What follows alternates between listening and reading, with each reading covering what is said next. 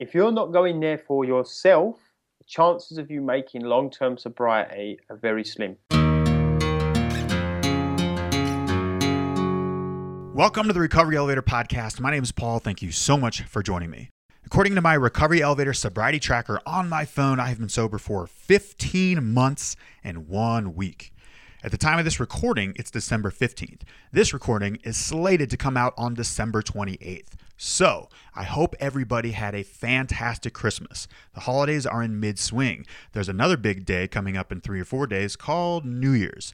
How are you going to ring this new year in? I know how I plan to ring this new year in, even though it is at the time of this recording 16 days away. I plan to ring it in sober.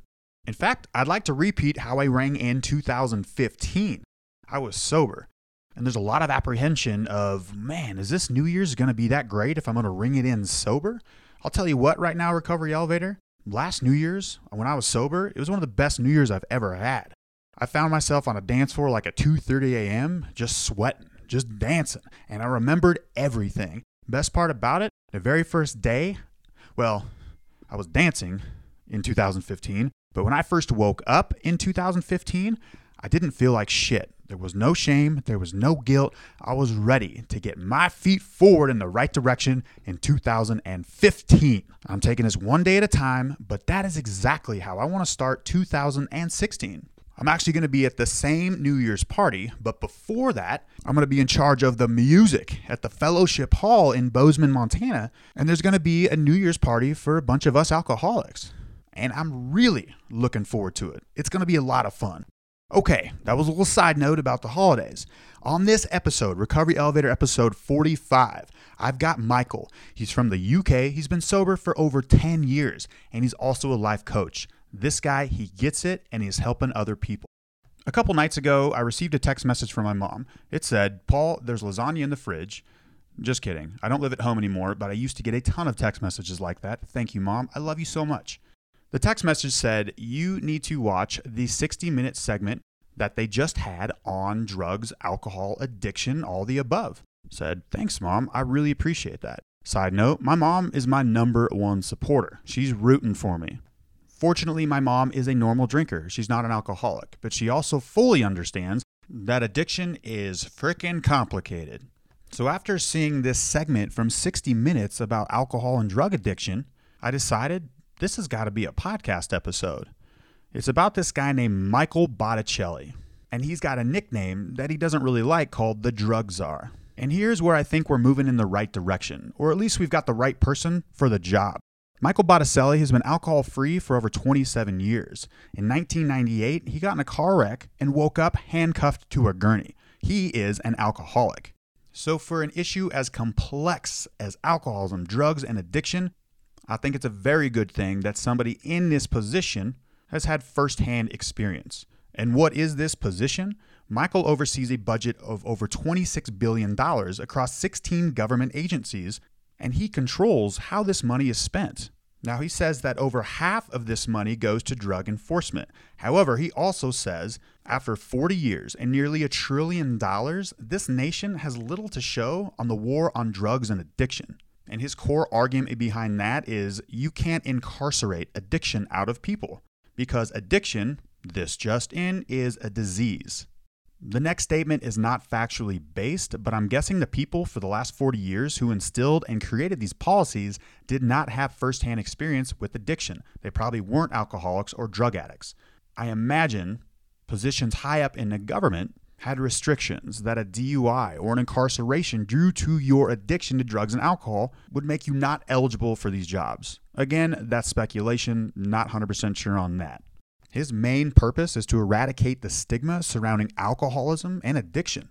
His paramount point is addicts and alcoholics, we should be patients and not prisoners. Because in 1998, when Michael was facing the judge told him, Michael, you've got two choices here. You can either choose recovery, rehab, or you can continue down this criminal path. It's completely up to you.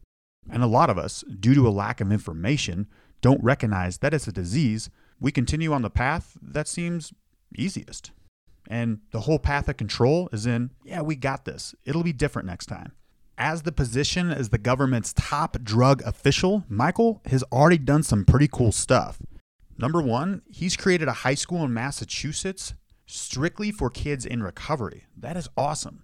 Another thing he's done in Massachusetts, Botticelli has made treating alcohol addiction and addiction in general routine health care. Now, side note from that, which is not a political statement, it's just a fact. The Affordable Care Act requires most insurance companies to treat addiction like any other disease, which it is. A major source of this stigma is derived from the fact that insurance companies they deny to treat alcoholism drug addiction, stating that it is a choice and not a disease. Thank you, 1980s government policies.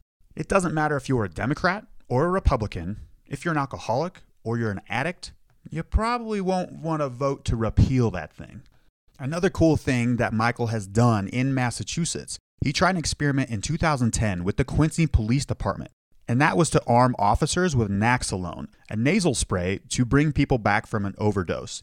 He also made some changes to the Good Samaritan law, which now 32 states have also adopted those same similar changes, saying that if you call the police department, report an overdose, you are not at risk for getting in trouble if you are found with drugs on you when the police arrive. At this moment, this experiment has been so successful that more than 800 police departments have armed their officers with naloxone. And I'm sure I'm saying that wrong. Michael Botticelli, or Botticelli, I have no idea how those Italians say their last name, is also shedding light on this epidemic. And I'm not using the word epidemic lightly. There's an epidemic across America right now with drug and alcohol overdoses.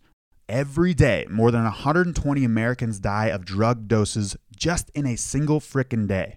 We hear the word epidemic on the media when there are just a couple of deaths from a recent Ebola scare. But this is an epidemic claiming nearly 50,000 people each year, and nobody knows about it. Botticelli also sheds light on the over 500,000 people that are killed every year by legal drugs. Legal drugs, let me say again, that would be alcohol and nicotine, guys. He makes a point which I absolutely love. Addiction is one of the only diseases where we let patients get to an acute point in their disease. What I mean by that is we don't intervene with a cancer patient when they hit their bottom. It is not prudent to let somebody who has cancer ride their elevator all the way down until saying, all right, this guy's had enough. Let's have a chat. Another interesting that Michael says is that he sees a model in the attitude towards the stigma with the gay rights movement. Yeah, Michael is an alcoholic and he's also gay. He's gay. Who flippin' cares? It's 2015. He said that he came out of the closet first, and that was easier for him to do than coming out as an alcoholic. Man, how effed up is that? So, he does recognize that there is a lot of work to do in eradicating this stigma. To resume, in my opinion, this is an instant where the government has the right person in the right position for the right job. So way to go, Michael. I've already sent you an email requesting an interview. I'd love to have you on the show. And before we get to my favorite part of this whole podcast, hearing from you guys, your stories, let's hear from our sponsor, Sober Nation. Sober Nation is the largest online recovery community and treatment resource center. They provide treatment resources to those struggling with addiction as well to family members who are caught in the crossfire. On top of that, Sober Nation is a huge community of good people who share their experience with each other. They have informative content, recent recovery and addiction news, as well as an entire clothing line which helps expand the culture of recovery. They can be found at www.sobernation.com. Once again, that's sobernation.com. Michael, thanks for joining us. How are you? I'm doing well, my friend. Thanks for having me on. Yeah, sounds good. Thanks for joining us from all the way across the world, from London or United Kingdom. We'll get more on that in a second. But first off, Michael, how long have you been sober? I'm just coming up to, I'm just over a month away from 10 years of sobriety, clean sobriety. Wow. So I am 1/10 the level of coolness you are, Michael. So I'm intimidated right now to have you on this podcast, but I'm loving it. And Michael, give listeners a little bit of background about yourself, maybe where you're from, what you do for a living, how old you are, do you have a family, are you married, and what do you like to do for fun? Okay, so as you said, I'm from the United Kingdom, in England, just outside of London. I travel into London a lot. I'm a breakthrough coach. I work with creative, fun, exciting people and help them to achieve more success and fulfillment in their lives. And that's really come from being a personal coach and finding what I'm passionate about and doing what I'm passionate about and love. Come through recovery, really, because my life was very different, as you'll find out, to what it is now as regards to helping people. Yeah, so that's what I do for a living. You know, I've got a family. I met my wife in recovery. I'm coming up to 10 years sober. She's coming up to 8 years sobriety.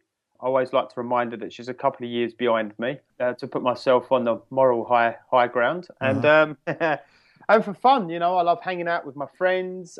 Since being in recovery, I've connected a lot deeper with different people and made new friends, Paul. Not all in recovery.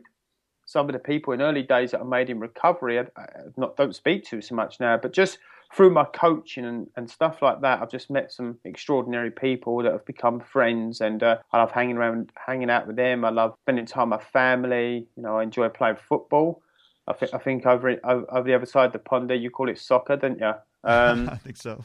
Yeah, I love working out, and I just enjoy good foods and just generally having fun. You know, my life's really designed around having fun, Paul, because I spent most of my life not having fun. Michael, I love it all, but before we continue, I think I made a mistake. I think on one of my email sent to you, my signature, I probably spelt my name wrong and said Pool instead of Paul. So it's Paul, it's not Pool. I said Paul. I'm kidding. I'm just making fun of your accent there. It's Pool. I love it. I love it. Yeah. I heard you. I was like, was he talking to me there? Did he just say my name? Or no, I love it. It sounds much more sophisticated when you call my name out. Yeah. Yeah, it's probably more to do with my accent, Paul. Oh, I love it. There we go. Now, Michael, let's talk about the podcast title, Recovery Elevator. Walk me up in your story, up to the point when you decided to hit that button 10 years ago and get off that damn elevator. Let's hear your story. I'm excited to hear it. Okay, so I guess people always ask me this question, like, why did you drink? Was it a bad upbringing? There's a lot of what I believe are myths that run about in recovery and in really general social in society. Really, the human brain really likes to sort of try and find some kind of answers and solutions to everything, you know. And my personal own story really was, I just felt so disconnected from everyone from a young age. I just felt so disconnected. I didn't feel loved, even though I wasn't brought up in not a loving family. I just felt separate. I always said if there was a one-way ticket to the moon, I would have bought it, and I would have stayed there by myself, you know, because I just felt so so disconnected from everyone else. And I remember that drink, when I took that drink, and it enabled me to be the person that I couldn't be around other men and other women and things like that. And it started at a young age. That was from as young as I can remember that, always looking and comparing myself to other people and always thinking, well, you know, why can't I be like that person? Why can't I do this person? And I just felt this real, like you hear that AA cliche, that hole in the soul, right? The hole in the soul. So yep, I just felt so disconnected from people. And then I started drinking, and it enabled me to connect with people on a level that I couldn't connect when I was sober. And I started hanging around. Well, people say to me, did you get in with the wrong crowd? And I say, it's a hard one now. I don't know if I was the wrong crowd, you know, if people got in with me, but I don't really know. It's a hard one to answer, right? But the thing is if you're drinking like I was, and drinking like maybe you was, Paul, Thanks, Michael. I've been really self-conscious when I'm saying your name now. No, go for it.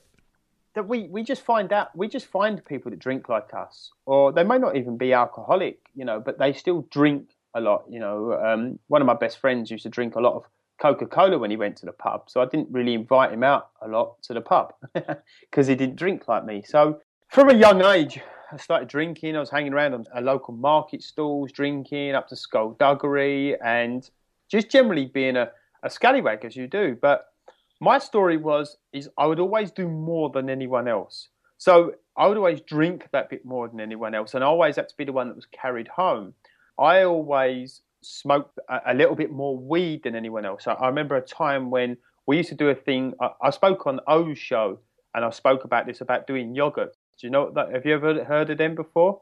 Yogurts. No, I have not. Does that have to do something with like wagging a couple scallies, or what does that mean? Well, I what have it no is, idea.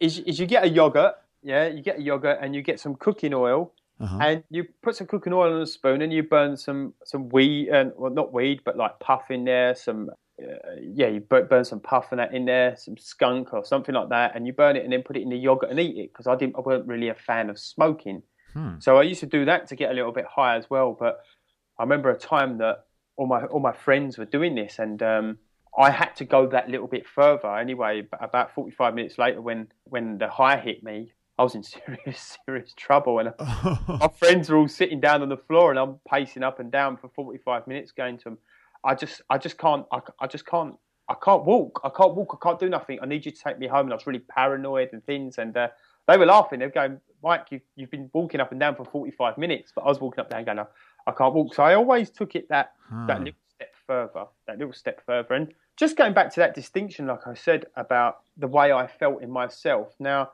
that's how I felt in myself. And the way I dealt with that was through alcohol. I drunk, yeah.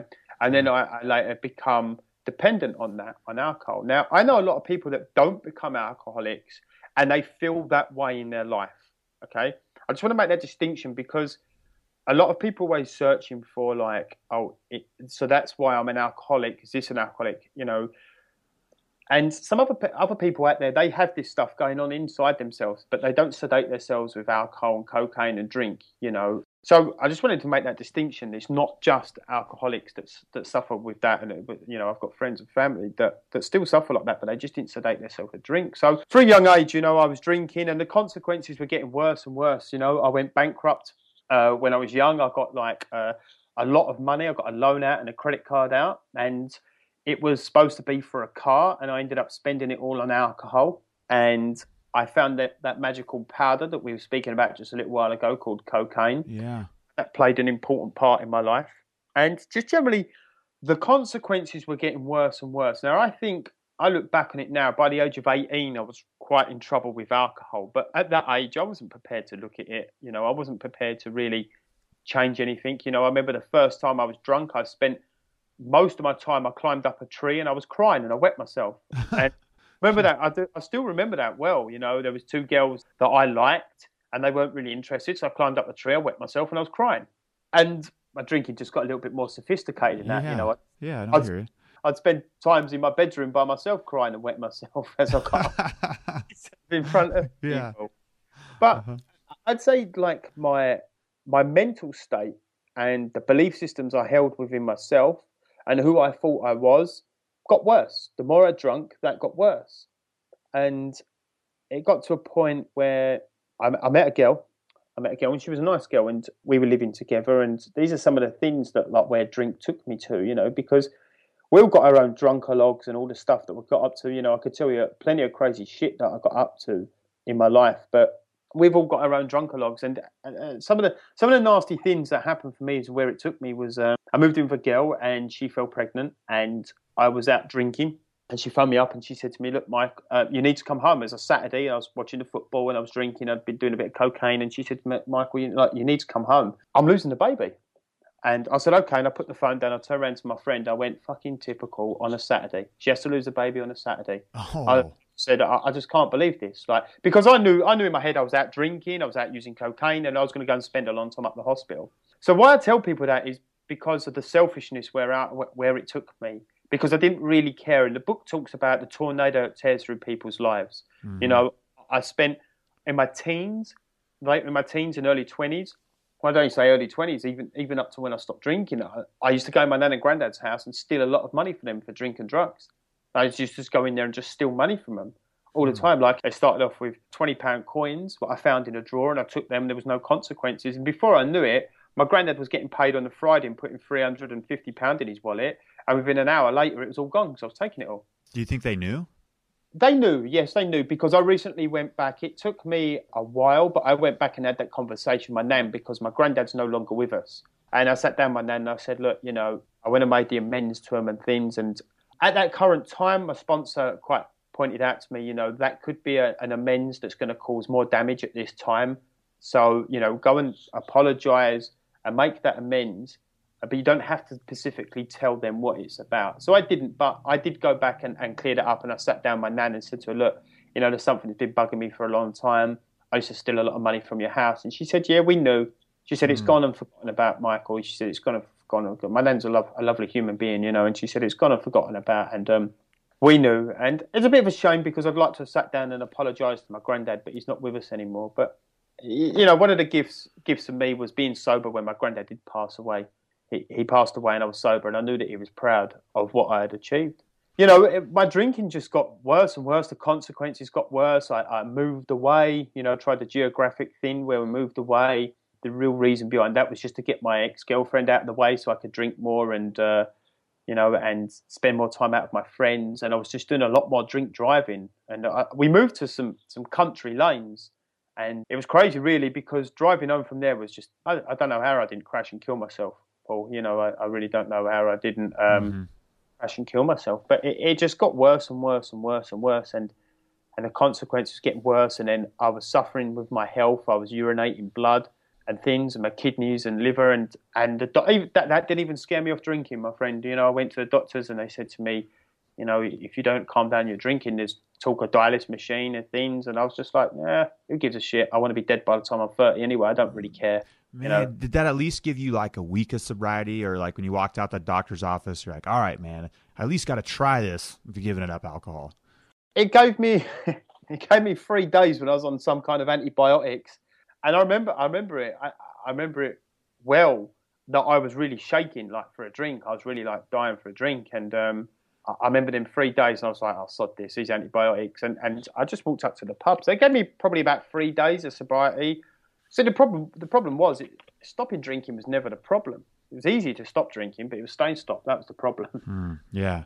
And fear can get you like a week of sobriety, but it's not going to get you anything of the prolonged, healthy sobriety that sounds like you found in the last 10 years. So, yeah. So I went to recovery. Like, there was a lot of stuff happening. I got into bed one night with my ex-girlfriend and she said, I want to read you something. Because all my family and all that was saying that you've got a problem. You've got a real issue here with drinking. And I couldn't see it. Deep down, I knew there was something not quite right there, but I was just like, yeah, whatever. I'm okay with it. And then one night I got into bed, my ex-girlfriend had this little blue book. And at the time I had a friend that was in recovery. And she must have got the book from him. And she started reading me saying, she went, I want to read you something. She was reading me saying, to this day, Paul, I don't know what it was she was reading me. I think it might have been the doctor's opinion or something, probably, more than likely something from that. I can't remember. And I just looked at her and I said, what are you going on about? What is this crap you're going on about? I said, and bless her, all she was trying to do was help, and I was particularly nasty. I wasn't violent where I hit her, but I used to have really bad rages and smash up the flat. I would spit in her face and I would treat her bad. I never laid a hand. I've never, thank God, hit a woman, but I've been quite sort of, my behaviour has been very, very scary at times, and scared me at times. And she put up with a lot, and as I said, we moved away. And that's really, I remember it well when a little trigger, when something clicked in me. We was staying in a caravan on her mum and dad's land because they had quite a lot of land, and we was drinking. She went to bed and I stayed up, and I just cleared out the cabinet. She was an hairdresser and she got all these wines and champagnes, and I just cleared them out. And I woke up in the morning in blackout, all these empty bottles of wine, and she just looked at me and she said, what is going on for you? Like, what on earth is going on for you? And I just said, I don't know. I was hiding drink as well at the time. I was hiding it.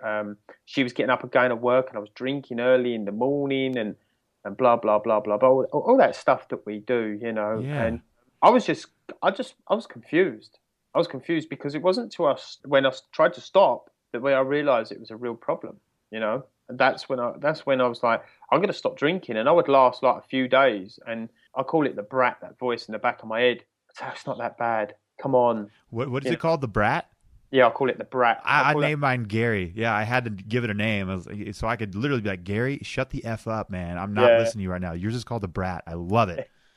Keep going. I call it the brat, yeah. So he would start speaking to me and we'd be having a dialogue. I wasn't really conscious at the time what was going on there, and I'd have a dialogue with him and I'd say, okay, come on in. Let's cut a deal here. We'll have a drink then, Let's cut a deal, brat. All right. Yeah, let's cut a deal, brat. But, it was just, in the end, it was a very dark, lonely place where it took me. It took me to a place like, I was surrounded by people and I had friends and family that cared about me, but I just felt so isolated. I was in debt. I was in trouble financially. I was just in trouble with my health. I was in trouble with relationships and friendships and things, like it was just spiraling out of control. And it wasn't until I stopped trying to stop that there was the real issue, when I realized that there might be something a little bit more. So I had some friends that were in recovery and I phoned them up and said, look, I need some help here. I need a counsellor or something. Because my thing is, I thought if I just got £2,000 in the bank, I'd be all right. And I thought my problem was gambling. I was like, if I just stop gambling, I'll be okay. I'll get £2,000 in the bank and I'll stop drinking. Sure. And my friend said to me, come along to a meeting. I was like, I don't know about this, you've got to speak. Because prior to that, sorry, I'll jump back a little bit, Paul. Prior to that, I went to a meeting. I went to recovery because my family told me to. And I'm glad I remembered this, actually, because of, my family told me to go to a meeting. Everyone around me was gearing me up to go to a meeting. And I went to a meeting reluctantly. I didn't want to go, but I went to keep everyone happy. And I can tell anyone that listens to this, if you're not going there for yourself, the chances of you making long-term sobriety are very slim. And that's been my experience because...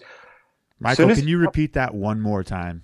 Okay. If you are not going to recovery for yourself, the chances of you staying sober long-term or making it in recovery are very, very slim.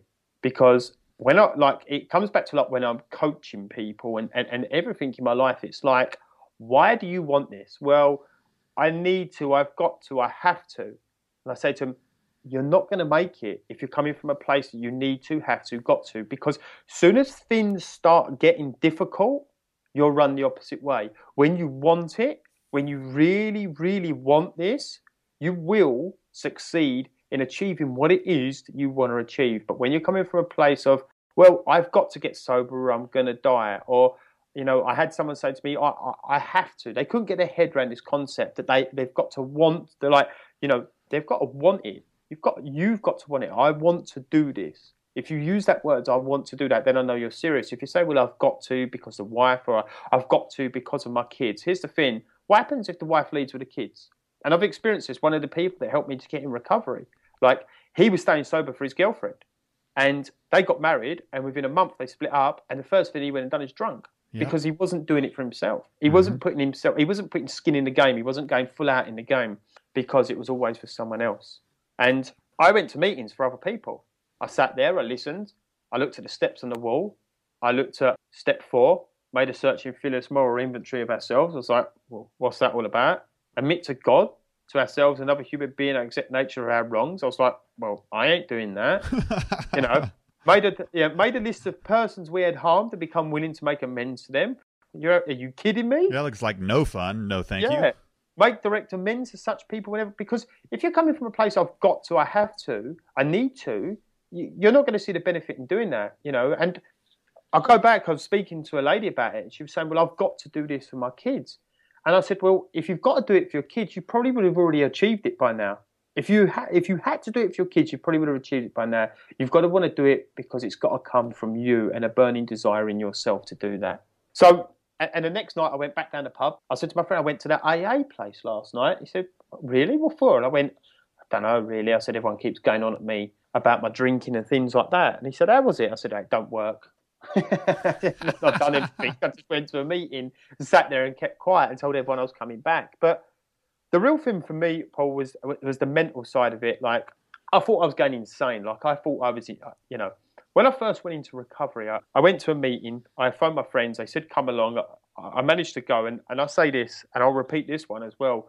In my experience, I was about a week and a half sober, and my ego was reconstructing. The ego and the brat were saying to me, it wasn't that bad. I'd come off the back of a suicide as well prior to that. Okay. I tried to kill myself. And I was up at 4:00 in the morning, drinking. I tried to take my own life. My mum caught me. I was sitting with a load of pills. She caught me. She said, look, we're going to do something about this. I said, okay. The next day I got up, got showered and went down the pub. She said to me, what are you doing?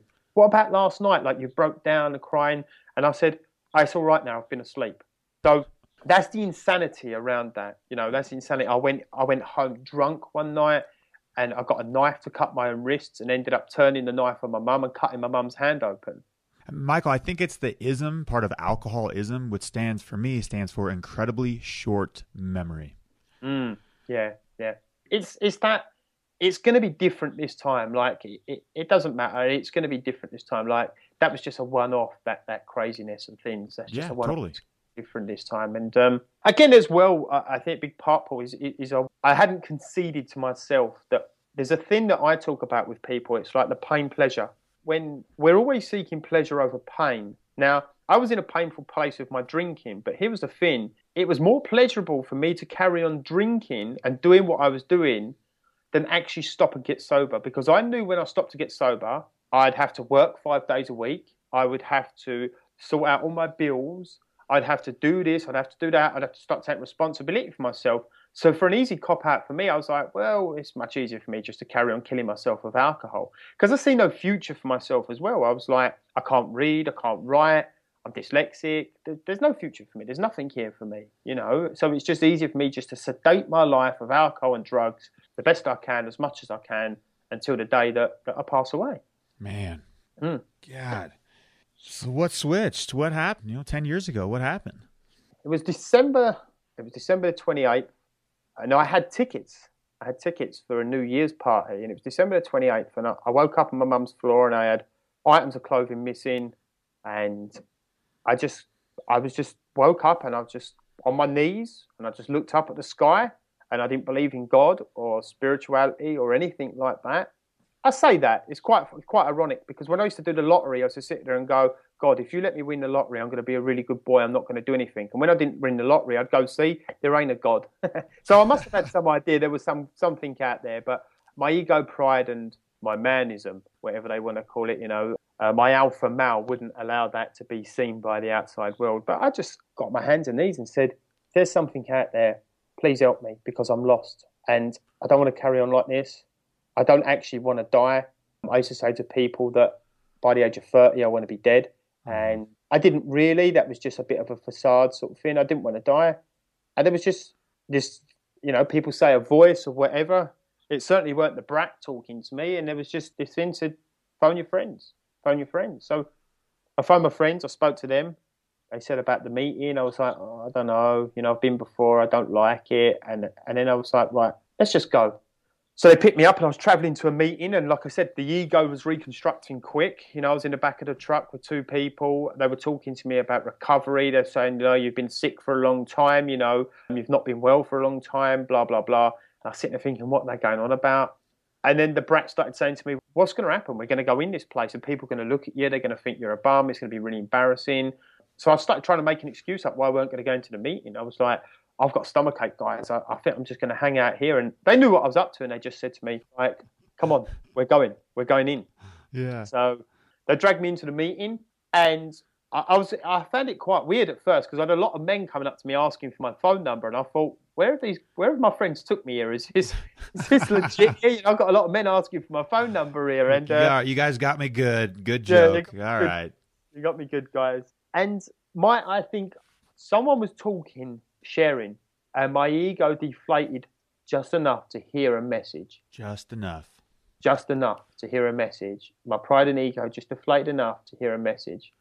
And I sat there, and I see, like, if I relapse tomorrow, Paul, there's one thing I'll always remember, that I've sat in a room with people that are sober, happy, smiling, and I'll never forget that. And I think I've never relapsed.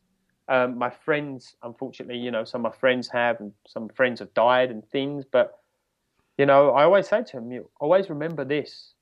You've sat in a room with people that are sober, they're happy, they've got their shit together. My ego deflated just enough for me to hear a message. And I sat there and I was like, I want this. I want this.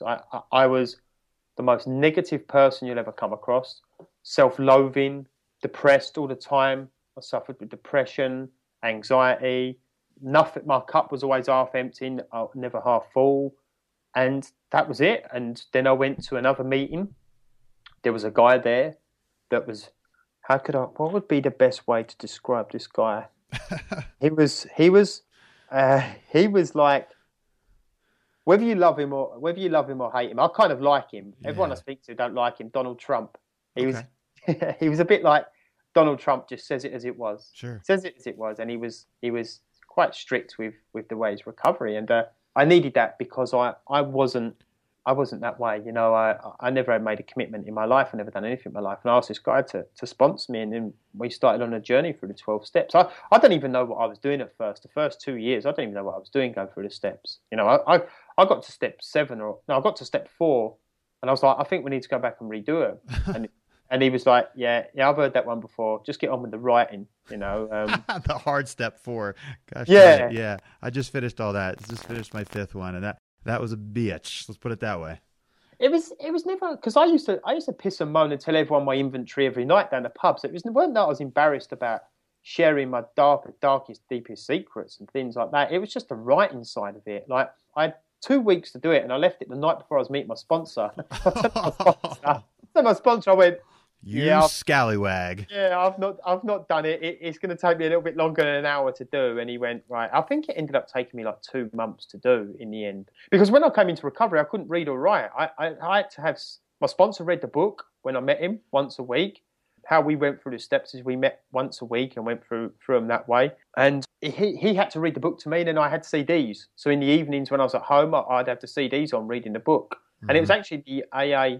It was actually the Alcoholics Anonymous book that really taught me to read, really, which is quite ironic because it's not an easy read. It's all old English writing and things like that, you know. So yeah, I learned to read from that. So that was one of the big things as well for me, was learning to read. Gosh, that's a very fundamental book in your life for that reason. Taught you to read and write and to save your life, basically. That's incredible. So, Michael, talk to me about what your recovery portfolio looks like today. And I say portfolio because what do you do? Walk me through an average day of the life of Michael, and how do you stay sober? Okay, so here's the thing. Like I said, you know, if I was to relapse tomorrow, I said earlier, if I was to relapse tomorrow, I'd always remember that there's a room full of people. I get, you know, and I always say to people, you know, it is one day at a time. It is one day at a time. But I told myself for so long, no matter what, I will never, ever, ever drink or use drugs ever again in my life. Because I heard so many people that used to say, well, I might use drink and drugs. You never know, I may relapse. And lo and behold, then people relapsed.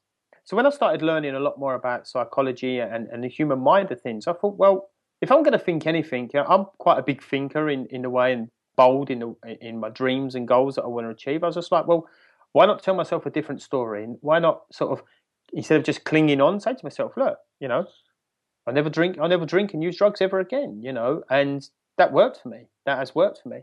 Another thing as well is I looked at what 95% of people are doing in recovery, and I'd done the complete opposite to them. So if my sponsor said at the beginning, like, go to 3 or 4 meetings a week, I went to 5 or 6. Okay. I was looking at what other people were doing, and I didn't know it at the time, but it wasn't until I got a little bit further in, I was like, it's the same as everything I do in my life. If I see someone doing it, I will look at doing it maybe a little bit different, because statistics are most people don't get sober and stay sober. You know, and that's the sad facts. Like, you know, it doesn't matter how much you try and polish it up. You know, once you start getting past five years, the chips and the things really start dropping off. Like, I'm 37 years old, and I'll sit in a room and class as an old timer. It's quite, I was saying it to a friend the other day. He said to me, I'm 6 years next month. He went, you're 10, ain't you? I went, yeah. So class as an old timer now, I guess, right? It was laughing. But that's the sad fact that not many people do. So when you say, like, my portfolio is like what I do on a day-to-day basis, right, Paul? Is that what you wanted to know? Yeah, I mean, what do you do to stay sober? What are you going to do to get 10 years? So it's funny now because, and I heard it a lot in recovery, I do more today than I ever done. I do more today with my personal growth than I ever done when I was early in recovery. Like, it was taking inventory and doing meditation. Now, currently, this morning, my alarm, I was up out of bed at 5. I was downstairs. I was 10 minutes into meditation, done 10 minutes meditation. Then I had a little workout. I alternate between yoga and training. So this morning was a workout with some kettlebells. Then I sat down with my journal, writ out my journal and what I want to achieve today. I sat there and looked at what my dreams and goals are for the next 3 years. I was sitting there just looking at them and what I'm going to achieve over the next 3 years of my life. And then I sat down and what else did I do? I had a coffee. And I've done some reading. I'm reading every day. I read Have you heard of the Seven Spiritual Laws by Deepak Chopra? No, I have not, huh? Okay, so it's quite a short book. I just read a chapter a day. So it's Seven Spiritual Laws. So I just read a chapter a day, and then once I get to the seventh one, I'll just go back to the first one again and keep reading it. You know, repetition's a king. You know, that's how you achieve what you want to achieve. And it's funny, in the group, Paul, I see a lot of people saying that, you know, about making a commitment to having routines in their life. And I'm not a routine person, but I'm very routined in my mornings. You know, I'll get up anything between 4 and 5 o'clock. I was up watching football last night till about 11, so that's why I was up at 5. But most mornings I'm up at 4 o'clock in the morning to get all this quiet time in and get myself straight for the day, to go out and tackle the day. And then around about 6:30, anything from 6:30 to 7:30, my son wakes up and my wife wakes up, and then I get to spend time with them. You know, I get to connect and bond with them. So, you know, it's very much grounded in the principles still of recovery, but it has evolved a lot for me in the sense that my spiritual practice, you know, the meditation, being consistent with that. I'm more consistent today with anything that I've ever done in my life than I was at the beginning, you know, more so. Definitely. Michael, I love it. And we have reached the rapid fire round. If you could answer these questions within 30 seconds, are you ready? Let's go. Number 1, Michael, what was your worst memory from drinking? I'd probably say the really bad hangovers. The really bad hangovers. No, the ones like you would drink the next morning to overcome it, but it would still be lingering, you know, until later on in the day. They were the worst. I suffered quite bad of hangovers. Ugh, those are the worst. Next question. What's your favorite resource in recovery? This can be a 12-step program. This can be a book. What's keeping you sober? I think that there's a really good, I see a lot of people, this would probably be beneficial to everyone, like people speak about meditation. There's an app called Calm. I think it's Calm. I'll put it in the group or whatever if anyone's got a question. My phone's not with me, but that app's really good for meditation. It's guided meditation. What it does is it keeps a log of how many consistent days you've done meditation, how long you've done in meditation. So if you miss a few days, it sort of breaks your sort of winning streak, as to say. So it's being consistent with it. I think that's really good. Yeah, that's really good. Put it in the group. I'd like to know about it. Next question, Michael. In regards to sobriety, what's the best advice you've ever received? Okay, the best advice I ever received was, this is about you. It's not about anyone else. It's about you. You know, when I'd done my inventory, I thought my sponsor was going to sit down with me and say how poor old me and how the world had wronged me. And the most powerfulest thing that's ever come from the steps, and even what I've taken into my coaching now and helping people, is everything's about you. It doesn't matter about anyone else. It doesn't matter what anyone else is doing. It doesn't matter what anyone else is saying. It's how you're reacting to it. What's going on for you? Because ultimately, you want to change anything, the only person you can ever change is yourself. Don't waste your time trying to change other people, because they won't change. And last question, Michael, what parting piece of guidance can you give to our listeners who are in recovery or thinking about getting sober? Okay, so there's a saying that goes around. There's a lot of myths in AA, and I like to debulk a lot of them. One of the best ones, like we spoke about in the recovery film, was just eat loads of sugar. You know, I love to debulk that. But you hear a lot of the times people say, keep coming back. And I say to people, don't keep coming back. Stay. Just stay. You know, don't leave before the miracle happens. Search within yourself. Why are you doing this? It comes down to your big why. Why are you getting sober?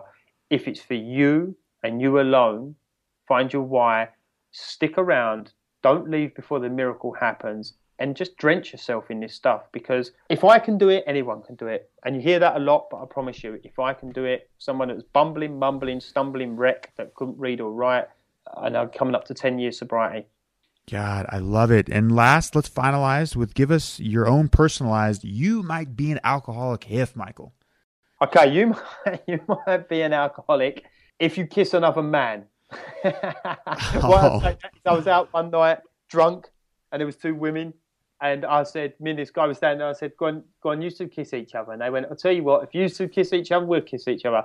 So me and this guy were drunk, we kissed each other, tongued each other, and then we turned around to these 2 girls, and they looked at us and they went, that is fucking disgusting, and just walked away. Oh, they pieced out. Oh, I love it. I love it. Looking at us in this club with anger. So did you look at the guy you just made out with and be like, we will never speak of this again?